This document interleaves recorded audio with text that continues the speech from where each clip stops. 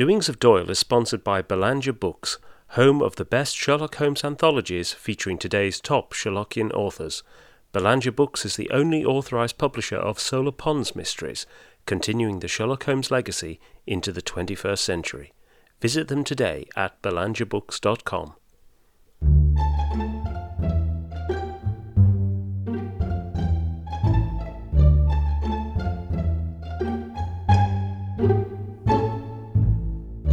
Welcome to Doings of Doyle, a podcast dedicated to the works of Sir Arthur Conan Doyle, the creator of Professor Challenger, Brigadier Gerard, and, of course, Sherlock Holmes.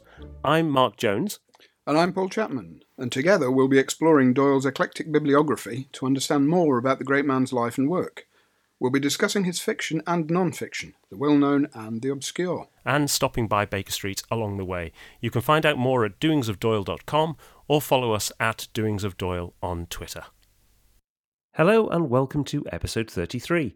Today, Paul and I are delighted to welcome to the podcast multi-award-winning crime novelist and celebrated commentator on crime and detective fiction, Martin Edwards.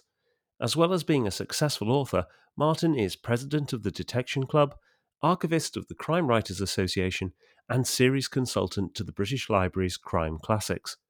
His non-fiction work includes How Done It, a masterclass in crime writing by members of the Detection Club, The Golden Age of Murder, and The Life of Crime, a monumental new history of the genre which came out earlier this year. He is then, somewhat unsurprisingly, winner of the Crime Writers Association's Diamond Dagger Award for his significant contribution to crime writing. So who better to talk to about Conan Doyle and detective fiction? Martin, welcome to the podcast. Well, thanks very much. I'm delighted to be taking part and talking to you today. Martin, we've known each other since the 1990s when I used to write for the much-lamented Sherlock magazine. Yes. And obviously crime fiction and detective fiction are the centre of your cultural universe. Yes. What was it that drew you to this sort of fiction in the first place? Well, it was a couple of things, really, Paul. I think that the spark came when I discovered Agatha Christie at the tender age of 8, and I saw a film, Murder Most Foul, and I was entranced. It's not the greatest film in the world, but at the age of 8, I didn't care, and I liked the idea of the detective and the clues, the suspects, the surprise solution. So I went home and started reading my grandmother's Agatha Christie paperbacks.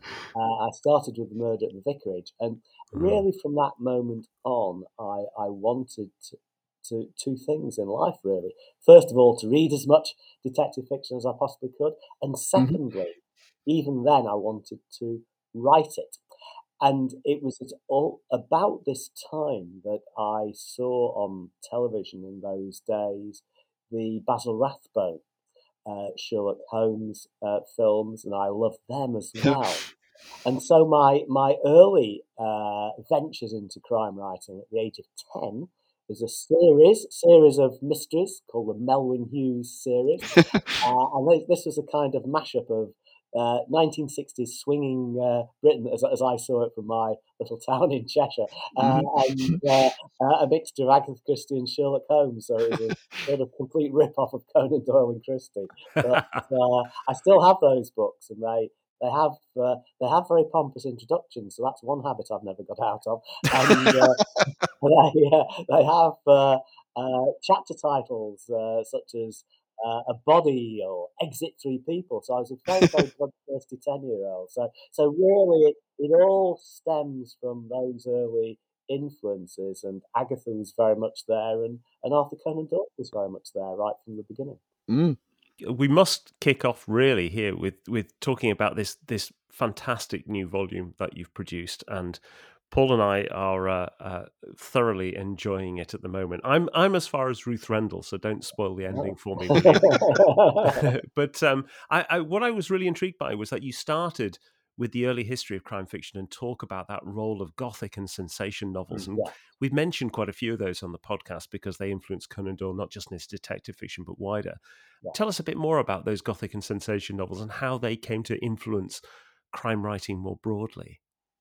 Well, I do see them as very significant, certainly significant as far as Conan Doyle was concerned, as you say, and enduringly so. And to me, the influence spins off in two different but vaguely connected directions. The first is towards the supernatural side of things, the ghost story. And of course, we still love a good ghost story, especially around Christmas. And secondly, the more rational, the mystery with a rational explanation that spins off into detective fiction and crime fiction, I think. And with the novels of sensation from the 1860s onwards, particularly with Wilkie Collins, who I think was the dominant influence at that time, as well as Mary Bradman and others. But Collins, I think, was preeminent. And his influence, you see it, and this is one of the points I mentioned in The Life of Crime, you see it in Gillian Flynn in Gone Girl and Sharp Objects. You know, the TV version of Sharp Objects nods to The Woman in White. So that influence is very significant, very substantial, and very long term, I would say. And do you think, Martin, as well, you talk here about this dichotomy between the supernatural and the rational? Yeah. And again, one of the great influences on Conan Doyle was Edgar Allan Poe and the three Dupin stories. And they have their own dichotomy of the rational, the logical approach of the detective, and the sheer Poe's reveling in particularly in Murders in the Rue Morgue in gore. Yes. And this again comes out as a central thing in a lot of Conan Doyle's stories. Yeah. So do you see that also is an important driver, and it drives the genre and drives the popularity of the genre, this clash between these two aspects? Oh, I do, and you see it in all kinds of different ways. You see it in the doppelganger stories of Jekyll Hyde, Stevenson, and all the others. Helen McCloy, the American writer of the 40s, again, she was very keen on doppelganger stories, that kind of thing. But Poe's influence was really very, very significant, I think, in terms of detective fiction. Dorothy L. Sayers said that if you add into the three Dupin stories the story of the Gold Bug with ciphers, Thou Art the Man with the Least Likely Person, you've got in 5 short stories, you've got the template for thousands of crime short stories and novels that have been written since. And I do think that Poe's dark imagination was very inspirational to many writers, and certainly I think Conan Doyle took a lot from him, even if Sherlock is a little bit dismissive in those early pages. But I think that's a permissible author's tongue-in-cheek joke rather than genuine disparagement. And coming on to Sherlock Holmes, then on the back of Poe, I mean, what was new about Sherlock Holmes? I mean, we often draw the connections back to Dupin, but there must have been something substantially new or different, or was this just a case of Conan Doyle being sort of right place, right time? Oh, I think there were things that were different and enabled Sherlock to break through as a character. I think that one of the things Conan Doyle was very interested in was what he saw as fair play, and he felt that the crime story of those days would culminate in a solution sometimes coming out of left field, and the reader was just bewildered by it. I think, of course, but those stories have very often disappeared now, but that was what was prevalent at the time in his mind. So taking the example of Joseph Bell, I think what he was trying to do was to show the chain of reasoning by which Sherlock arrived at his conclusions. These brilliant, breathtaking deductions, the Hound of the Baskervilles being a classic example, but of course there are many, many more. And I think that idea of fair play, which was later developed and in some ways transformed in the Golden Age, but I think that it was important for him, but it was fair play, not in the sense of giving the reader a chance to solve the mystery, which is what we get in the Golden Age of Christie and the rest of them, but it was in justifying the great detective's brilliant conclusions. So I think that was a breakthrough, and the scientific heft, if you like, that through Doyle's medical training and knowledge and expertise, he was able to come up with authentic material, plot material, which gave the stories strength. So I think that is part of it. I also think that the character of Sherlock and importantly the character of Watson. I think these are very crucial elements because again and again in fiction you come down to the people. So I think that Dupin is this brilliant remote reasoning machine, and we have that with Sherlock, although he's developed much further and in a much more colourful and memorable way than we have with Dupin. But we also have with the narrator, Dupin had a friend who was narrating the adventures, but is unnamed and has no personality. Of course, with Watson, we have again this dichotomy, this contrast between Watson, the old soldier, the guy who's back from the Afghan campaigns, the guy with the medical training and knowledge, but the ordinary man. The contrast to the brilliant reasoning machine, the cerebral Sherlock, and I think that was a very major development. It didn't come out of the blue. Poe had laid the groundwork, and this is the way that fiction develops. This is the way that writers work. You don't get things out of nowhere by and large. They have their seeds, and then you take those seeds and you grow them into something slightly different. And that in Conan Doyle's case, of course, he grew it into something not only very different, but enormously popular as well. I was really struck by the chapter that you wrote about G.K. Chesterton and the foundation of these sort of fair play rules, because I'd never really connected in my own mind how much these fair play rules owed so much to Conan Doyle and the Sherlock Holmes stories. Yeah.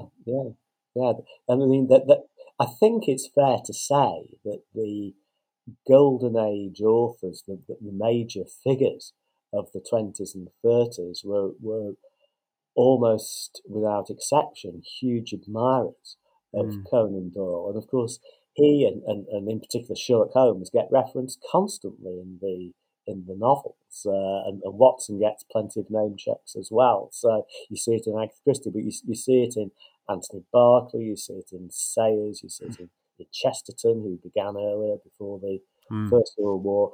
You see it all over the place, time and again, and you see it also in foreign stories. That some of those, which, as far as English-speaking readers, have only recently been rediscovered. The Joe Jenkins stories, which is very much a rip-off of Sherlock Holmes in the 20s and 30s in Germany. Paul Rosenhain. So the influence was very, very profound, and it was also widespread.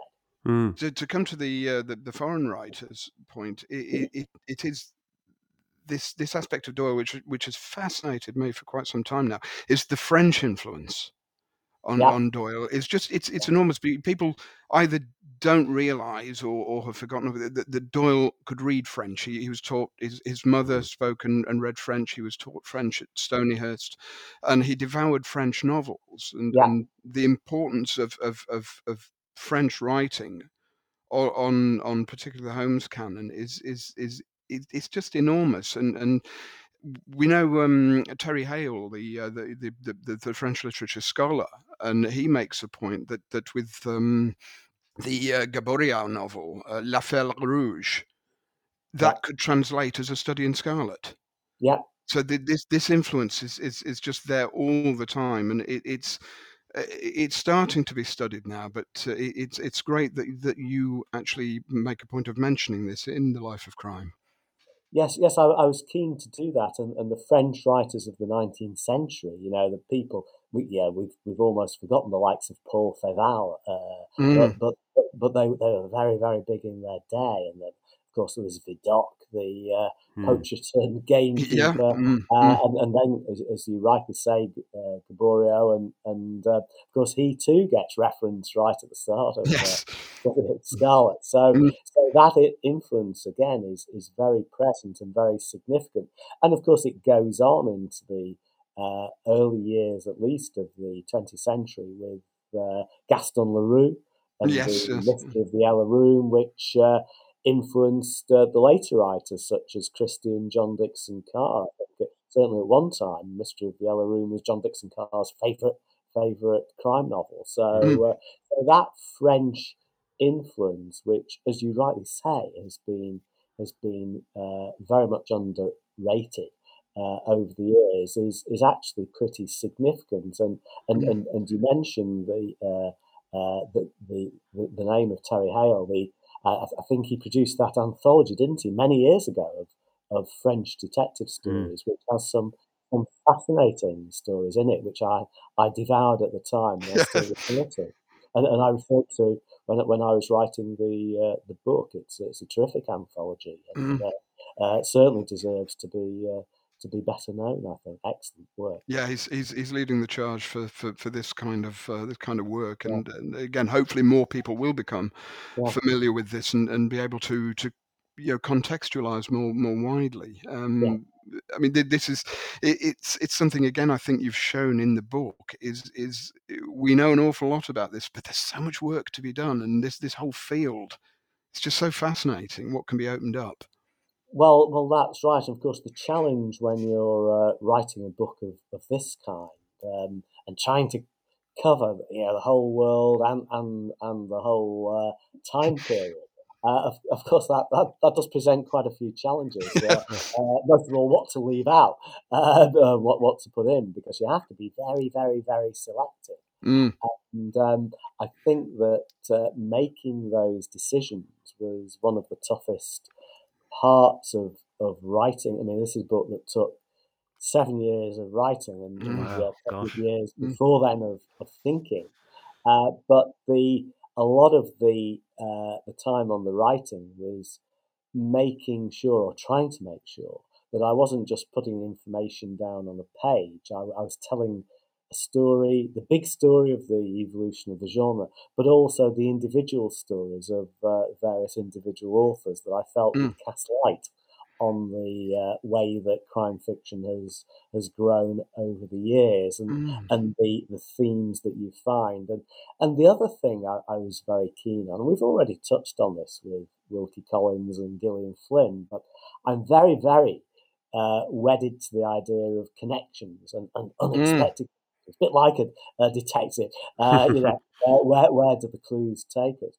And so one of the things I was keen to do was to find a way of bringing to the reader's attention, wherever I could, the links between, let's say, Conan Doyle and Paul Rosenhain, or Conan Doyle and the Japanese writers and Mm. Mm. Chinese writers who have admired him over the years, and many, many other connections, and in effect, implicitly to say to readers, just because you like Raymond Chandler, say, it doesn't mean you can't like Freeman Willis Crofts. Mm. And Dashiell Hammett reviewed some of the Golden Age writers quite favourably. People forget that. They get wedded to the stereotypes of the American hard-boiled story versus the classic detective story. And I think that, first of all, they're not opposites. Mm. Mm. And secondly, there is much to be gained and much pleasure to be had from both of them. So part of the challenge, of course, was trying to convey all this, but to do it in a readable and non-hectoring way. That was why it took 7 years to write it, really. One thing that you really do exceptionally well in this is that you sort of mark the epochs and the moments of change, the big significant changes. And one of the things that you bring out are all these sort of rivals of Sherlock Holmes, as they've been referred to in different times. they seem to be sort of echoes, or they seem to be sort of detectives with a thing, whether it's Dorrington being a criminal as well, or it's Martin Hewitt being almost an exact opposite of. Yeah. But it doesn't seem to be that's the next epoch. They just seem to be echoes of something successful, and the next big change comes later.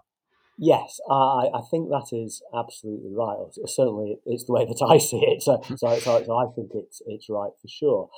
Because, as you rightly say, in effect, the majority of those writers were looking for a gimmick, a USP for their detective, and sometimes with the inferior writers, they just stayed with that gimmick, and that was it. So if it's somebody who can lip read, or it's somebody who's blind, or whatever it might be. But of course, the better writers will always try to do something more. The better writers are always the more ambitious ones, and so you did get those writers who would have the gimmick, but they would try to do something with the story and the character that offered a bit more than just a rehash of Sherlock. And so you see it a little bit in the stories of Max Caridas, the blind detective, who's created by Ernest Brahma. You see it more with the Father Brown stories, Chesterton, we've mentioned, because Chesterton was a fine writer, and he was very thoughtful, and so he saw the locked room type puzzle as something that played into his love of paradox and the making of ironic points about human nature and society. And this, I think, is really why the Father Brown stories live on, including on daytime television in rather an unrecognisable way. Yes. But that he took the idea of the interesting priest detective and he did something with it that was very creative and impressive. But I would agree that this didn't in itself amount to some substantial new epoch. It was rather an evolution of something that Doyle had inspired. Yes, I mean, the one that always gets associated, I think, closely linked with Conan Doyle is Austin Freeman's Dr. Thorndyke, of course, which has always felt to me like a very close echo, coming from similar kind of roots, although there is, quite a lot of innovation in there as well. Yeah. And I suppose with Austin Freeman, first of all, he was admirable in terms of the authenticity at the time of some of the storylines. So if you read a story, a very good story from 1930, Mr. Potomack's Oversight, which I don't actually talk about in the book, but there's a great plot idea in there that you couldn't have today because of scientific advance. But at the time, it was fine, and he was very reliable in that respect. And as with Mr. Potomac and the earlier stories in The Singing Bone, he did do something fresh with the inverted story. Seeing things from the point of view of the murderer. And so whilst he was a scientific writer very much in the tradition of Conan Doyle, I see him as a pretty major figure because he did new stuff with that raw material. Yeah, absolutely. I mean, do you think this sort of background, Mark, with Conan Doyle brought to Holmes character elements from Doyle's own professional background, i.e., being a doctor? So you've got this what you could perhaps call the diagnostics of crime. Yeah. But you've also got things like the Casebook of Sherlock Holmes. It sounds medical. You've got the fact that Holmes is a consulting detective, again tying into the medical background, and that's where you've got a degree of professionalism with Holmes. But then you've got the amateur side of Holmes with the crime detection side against the police. He's liberated because he's not part of the professional police force, or he's professional in his own way. He can do things that the police can't, and he can break the law in the way that the police should not. As Lestrade says, I think it's in the Bruce Partington plan. No wonder you get the results we can't get, because we have the Moonstone where we have a professional detective, Sergeant Cuff. Yeah. And do you think without Holmes, the genre might have developed in a different way, with the professional being more central, which happens later on? It is possible, although there is a little bit in even in the Moonstone of Franklin Blake as a sort of amateur detective. With the So detective I fever. think that, yeah, absolutely. That's a wonderful line, isn't it? Detective Fever. Uh, so I think Betteridge is a great character. So I think that there is something in that, the sheer success of Holmes, not just in terms of commercial popularity, but also in terms of artistic achievement, was Mm. always going to be hugely, hugely influential, because that's the nature of things, that people see something that works, and they want more of it, and they want a slice of it for themselves, if Yes. they're in the same line of business as publishers or writers. So that's the way that things are, and always will be, I guess. But without Holmes, well, it's hard to contemplate a world without Holmes, isn't it? But Yes. if we try for a moment, I think that perhaps things would have progressed broadly as they have done, Mm, but there would have been a loss of impetus. Sherlock Holmes, apart from anything else, gave the detective story a fantastic push, because if you think of Japan, early 1840s, then we get Wilkie Collins with the sensation novels in the mm, 1860s. Mm. But the detective story didn't really take off in a big way. Yeah, Sheridan Le Fanu wrote a few books that were good, and mm, others wrote good books, but it didn't really take off until Sherlock came along. And mm. so it was that impetus, apart from all the other things, that made a big difference, I think. Mm. Mm. We were talking a bit before then about sort of the next epoch. So if Conan Doyle and Sherlock Holmes mark one, where's the next big shift, do you think? Well, to me, it comes after the First World War and the explosion of interest uh, what we now see as class detective fiction, Mm. and the taking on a stage of this concept of fair play that we were talking about. As I Mm. say, I think Conan Doyle demonstrated how the deductions were arrived at. Mm. But as we know, the Sherlock Holmes stories are predominantly short stories. The Chesterton Father Brown stories are all short stories. The Mm. short story is the dominant form. Mm. Things changed after the First World War. The novel became more popular. There were all kinds of social and commercial reasons for that. But and of course, novels were written before then, but they became dominant in the detective genre. And one of the things that changed as a result, I think, was that the extra length of the novel enabled the author to develop fair play by putting the clues into the text, so Mm. giving the reader a chance to play Sherlock Mm. Holmes or Poirot or whoever, Mm. and solve the mystery. And fair play became a very important thing as far as the golden age writers and readers and publishers were concerned. And I think that change, which is most marked in the aftermath of the First World War, was a hugely significant development. Of course, you had Trent's Last Case just before the Yeah. First World Mm. War, which was very, very influential, the kind of catalyst.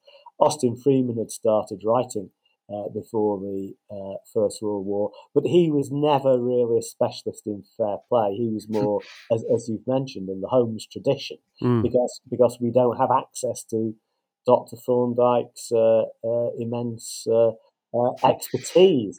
So you can see, a few leaves and tell you that, you wouldn't find those leaves anywhere else, but right, there's a little estuary, or that. So I think that this commitment to fair play, in terms of challenging the reader to solve mystery, making it an interactive experience, Mm. was really essentially a fresh development. after the First World War. Again, you'd had competitions for just men in the early years with Edgar Wallace. He famously ran a competition. Who can solve the mystery? And his problem was lots of people solve the mystery, and he'd not put a limit on the number of people who are eligible for the prize. So he was nearly bankrupt as a result. But that was a lesson he learned thereafter.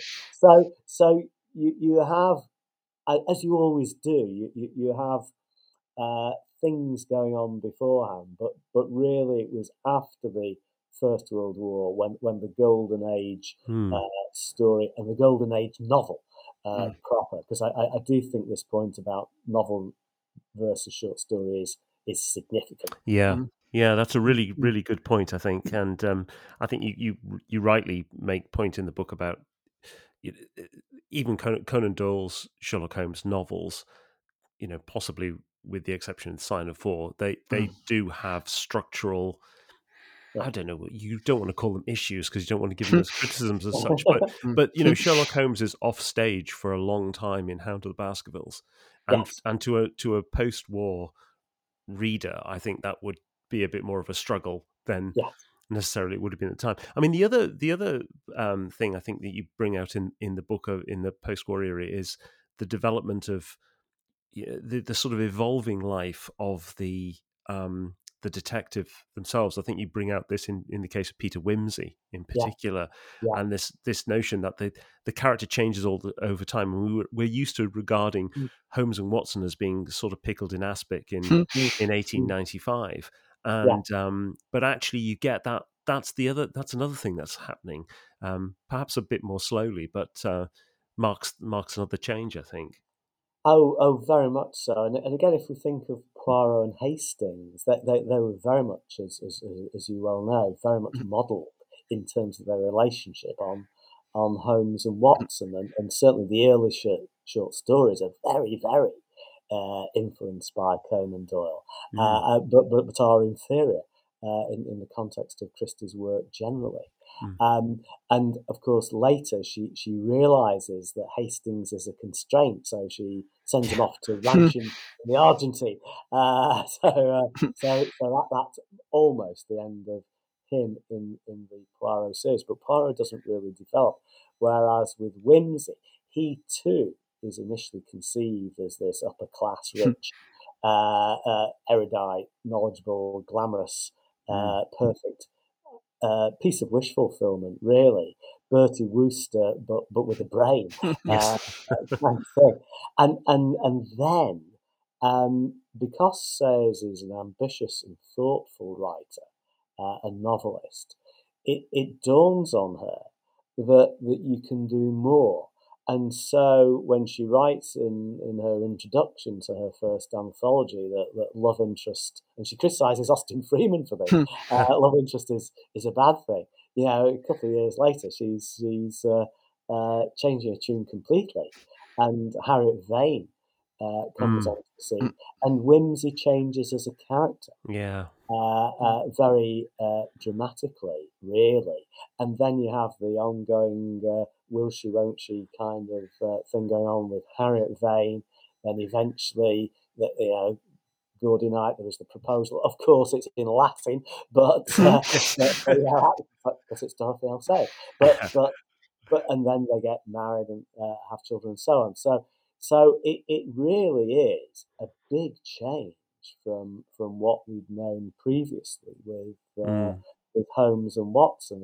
I do think that Sayers deserves a lot of credit for that she was really a pioneer in this field. One or two other people had done it. Her friend Helen Simpson had done it sort of in the first book she wrote with Clemence Dane, Enter Sir John. But by and large, it was Sayers who really showed what could be done with the development of the detective character.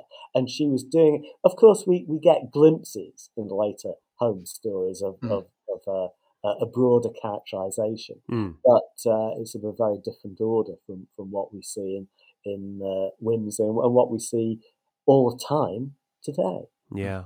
And I think that, that nicely takes us to this sort of point of the later adventures of Sherlock Holmes, because, Sherlock Holmes becomes a period piece. I mean, he doesn't really, with the exception of a couple of stories, he's really before sort of 1903.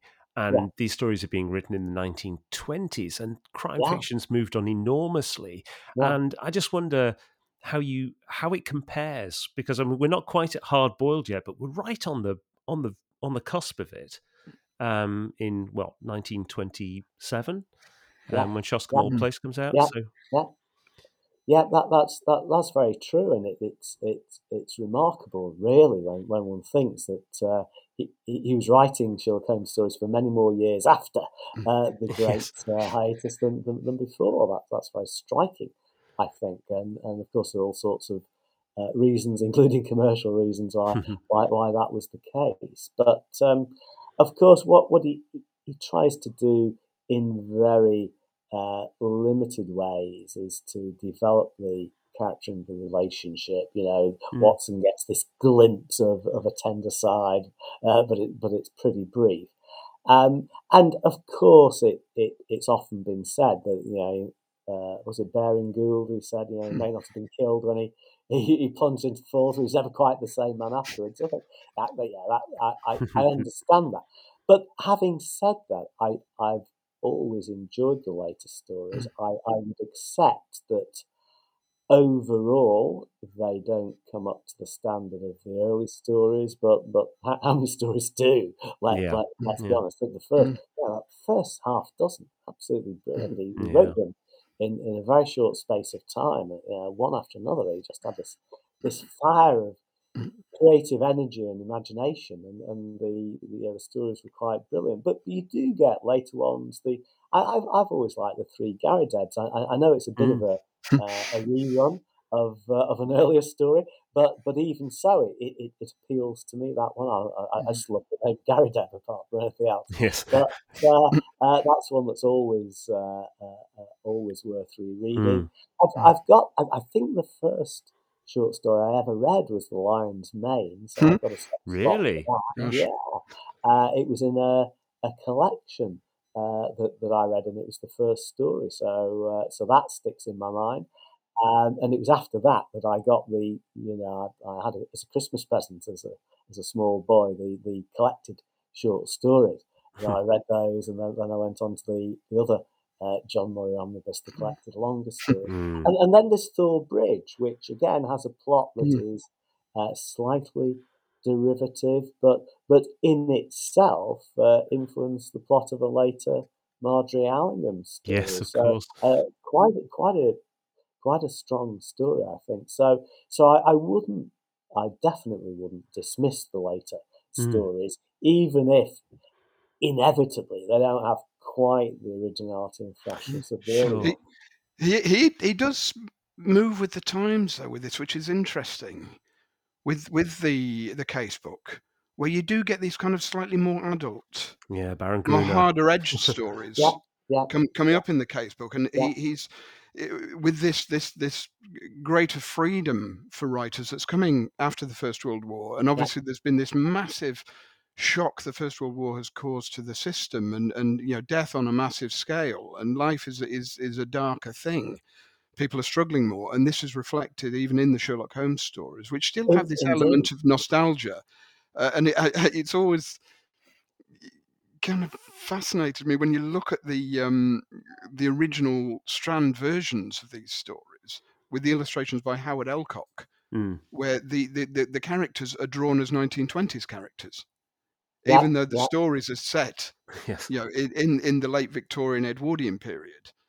There's still this almost the magazine driving to say these stories are still relevant, even with all the new detectives. Holmes is still the detective; he's still the one to read. So all that element comes in, and you almost buy into this idea that the Casebook is inferior. Then you go and reread them, and you think actually there's an awful lot going on in these stories which is worth investigating and worth reading. Well, that is true, and I think that. The explanation is that he was actually a very good writer. Particularly in the Holmes stories, I would say. But generally, he is a good writer. I think the thing about Sherlock Holmes as a character and the idea of the the crime and detective stories is that it gave him permission to liberate the darker side of his imagination. In a way that I like the Brigadier Gerard stories, I like the Challenger stories, but I think that there's something about the darker side of life that really freed his thinking, and you get it in the stories, and his prose is excellent. The conjuring up of atmosphere and macabre incidents, the engineer's thumb and all that kind of thing. It's very, very evocative, and that I think is one more of the ingredients that goes into the mix that makes these such timeless stories. Mm-hmm. I think that nicely brings us back to something we said right at the beginning about the Gothic and sensation novels, because it's almost like that tradition is being brought forward all the time by Conan Doyle in his writing. And I agree with you, Paul. I think there's, particularly, I'm always amazed at the Illustrious Client and the story of Baron Gruner. That could only really be written in the 1920s, really.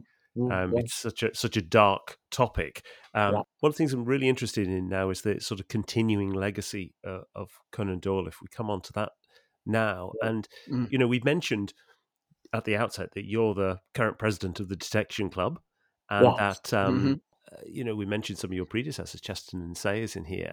And where do you see Conan Doyle's place among the sort of your contemporary writers of crime fiction now? I mean, is Conan Doyle still a figure that people will go back to now, or has time moved on? Well, time always moves on, but that doesn't mean to say that Conan Doyle isn't still not just respected for what he achieved, which is, of course, extraordinary, but an inspirational figure, because even now, in living memory, Colin Dexter with Morse and Lewis, a sort of reincarnation in a particular way of Holmes and Watson, almost immediately after Julian Simmons, another of my illustrious predecessors as president of the club, more or less declared the detective story dead. And then along comes Colin and kind of knocks that theory somewhat on the head. So I think that continuing influence is there, and again you see it. I think right at the moment, we live in particularly uncertain times by any standards. I mean, many parallels are being drawn with the 20s and 30s in terms of ages of uncertainty. And I think that there's little doubt that people are going back to the classics. They're going back to the idea of the great detective, and of course, inevitably, if you do that, you will go back to Sherlock Holmes. And one of the ideas that I push out in the life of crime is this, that it is often been said, and with a germ of truth, that the classic detective story is about the restoration of order to a disrupted society. But I see things more broadly. I think that I don't think that theory accounts for Patricia Highsmith. I don't even think it accounts for Sherlock Holmes in a lot of the stories. When you think that, I think I mentioned in the book that criminals get away with it, and Sherlock does bad things. It's a bit more complex than that. And what I think is that the crime story is very often, if not always, a fictional way of showing people facing uncertainties in life and trying to deal with them. Sometimes they resolve them successfully, sometimes they don't. And sometimes the uncertainties result in something terrible. And I think that is, the question that's often asked: why do people read detective stories? I think that part of the answer lies in this, that we're seeing in fiction, whether it's Sherlock or whether it's Patricia Highsmith, or whether it's Christie, or whether it's anybody else today. I think that you're seeing a story about life's uncertainties and unpredictabilities. Very often, because crime is involved, something very serious and threatening by definition is happening. And then you're looking to see how the characters address it. And when things are tough in our real lives, I think that we find not just comfort from reading these books. I think there is comfort from the likes of Agatha Christie, famously, amongst others, and you would say Richard Osman today. But you get something else as well, and I think that you will have guessed that I am a devotee of crime fiction. It's all its many forms. I think it has something to offer anybody who's willing to look at it with an open mind. And I say that with these connections, I think it's exciting to think you can start with Sherlock and you can wander off from there into many different directions. But you can also start from Richard Osman and work back to Sherlock. These connections work both ways. So I think that Conan Doyle's future at the top of the tree is as far as I'm concerned, assured. Yeah, with the Life of Crime, Martin, the approach that you've taken in your writing seems to be different certainly to an academic approach. In that it's very chatty. Yes. You're absorbing information without, sometimes I find you mention a lot Bloody Murder by Julian Simmons, which came out in the early 70s, and Simmons at times can be a bit acerbic and Yes. difficult. Yes. Whereas you seem to be deliberately avoiding that and looking at things in a critical way, but without being heavily critical, if you know what I mean when I'm saying that. Well, exactly. Yes, that's very much my belief. And much as I admire Bloody Murder, and I do, I wanted to take a different approach, and I wanted to take a different approach in a couple of ways. First of all, although, as I say in the introduction, you can work out my opinions about a lot of things, I wanted to present, perhaps because I've been trained as a lawyer, I wanted to present both sides of a lot of the arguments. So I've included in the book a lot of references to opinions, views that I very much don't share, just to show that there's another way of looking at a particular author or a particular book or whatever it might be. Because I was very, very keen that I was consciously presenting a lot of information to readers, but I didn't want to thrust a particular view down their throat, other than the fact that I think crime fiction's great. But apart from that, I wanted people to make up their own minds about books and authors. And let's face it, in any event, they will do. So you should embrace that and encourage it. So I was keen to try to be relatively even-handed in the way that I present the material. I've not declared the obituary of forms of fiction in the way that Julian did it, mistakenly in my view, with the Golden Age novel. I just think that was a misjudgment. But we all make misjudgments. But because I wanted to take this approach, I was faced with the challenge that I'm presenting a lot of information. It's bound to be a big book. The synopsis, I told the publishers it's going to be 160,000 words, finishes at about 250,000 words, so it's a very, very big book. And they were very, very kind and tolerant when the manuscript arrived. And I did that in a couple of ways. Firstly, it was very important to me that the individual chapters should each tell a story linked to a vignette about one particular author, some instant in their lives or careers, and then move on from there in a variety of different ways. I didn't have a template for it, and I do it in different ways throughout the book. But then at the end of the chapter, there are a whole set of end notes. They're not footnotes, but they're very, very discursive, and they take the reader in lots and lots of different directions. They contain a lot of information and fun stuff, trivia, things that I find interesting, that I hope other people find interesting. And you don't have to read the endnotes at the same time. I was conscious that different people would have different ways of reading the book. Some would read it straight through, some would just read the main chapters, some would dip into it.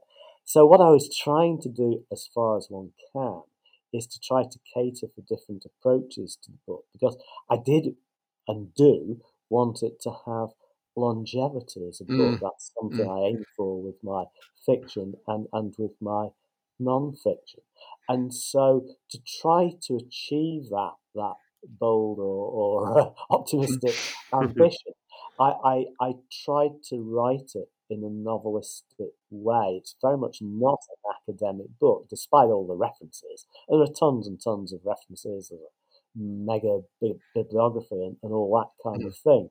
But it's not meant to be a scholarly book. It's meant to be a book that, although it tells the reader stuff, it is meant to entertain and engage in the way that a novel does, hopefully, or a short story. So it's meant to appeal to people, and I like it when people tell me they start reading one chapter and they think, oh well, maybe I'll read another one, and that's very gratifying, because that of course is what one dreams of as a writer. That's what you're trying to do. You can't always achieve it. You can't achieve it for every reader, but you're trying to achieve it. And I think telling the story of crime fiction, telling the individual stories of the ups and downs of the lives of these writers, and there are many downs as well as many ups, even with the greatest writers, and trying to give a rounded picture of the writing life was something that was very important to me, because it's something that fascinates me.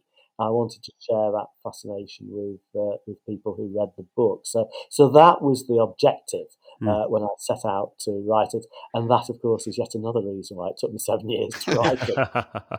Well, I do think the objective's been achieved. I mean, it's incredibly engaging work, and I think the endnotes I very much appreciate for for all the connections made. I mean, in fact, it said that the difference between a novice and an expert is the number of connections that they can make between things. So I don't know what the answer is for an expert who makes many more expert connections than anyone could expect. You need to develop a new category, I think.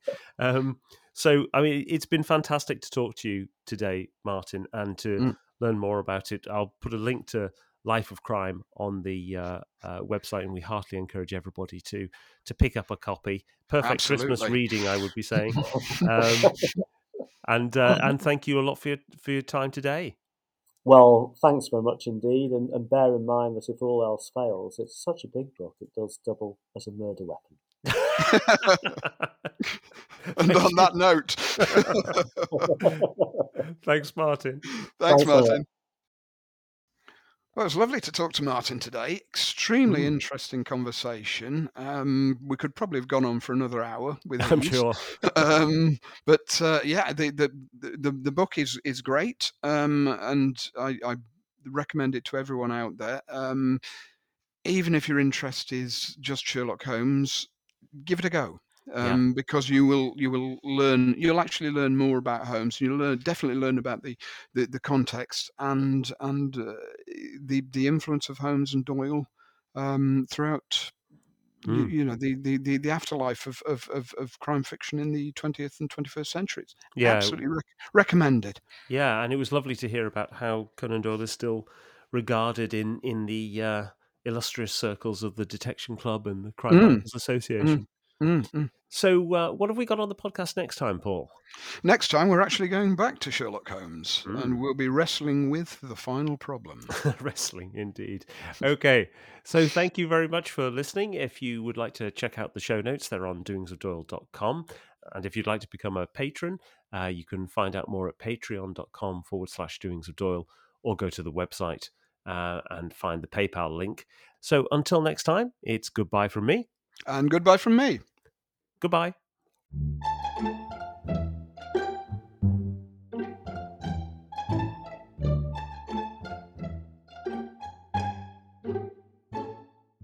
You see, said Lord Peter, balancing a piece of duck on his fork and frowning, it's only in Sherlock Holmes and stories like that people think things out logically.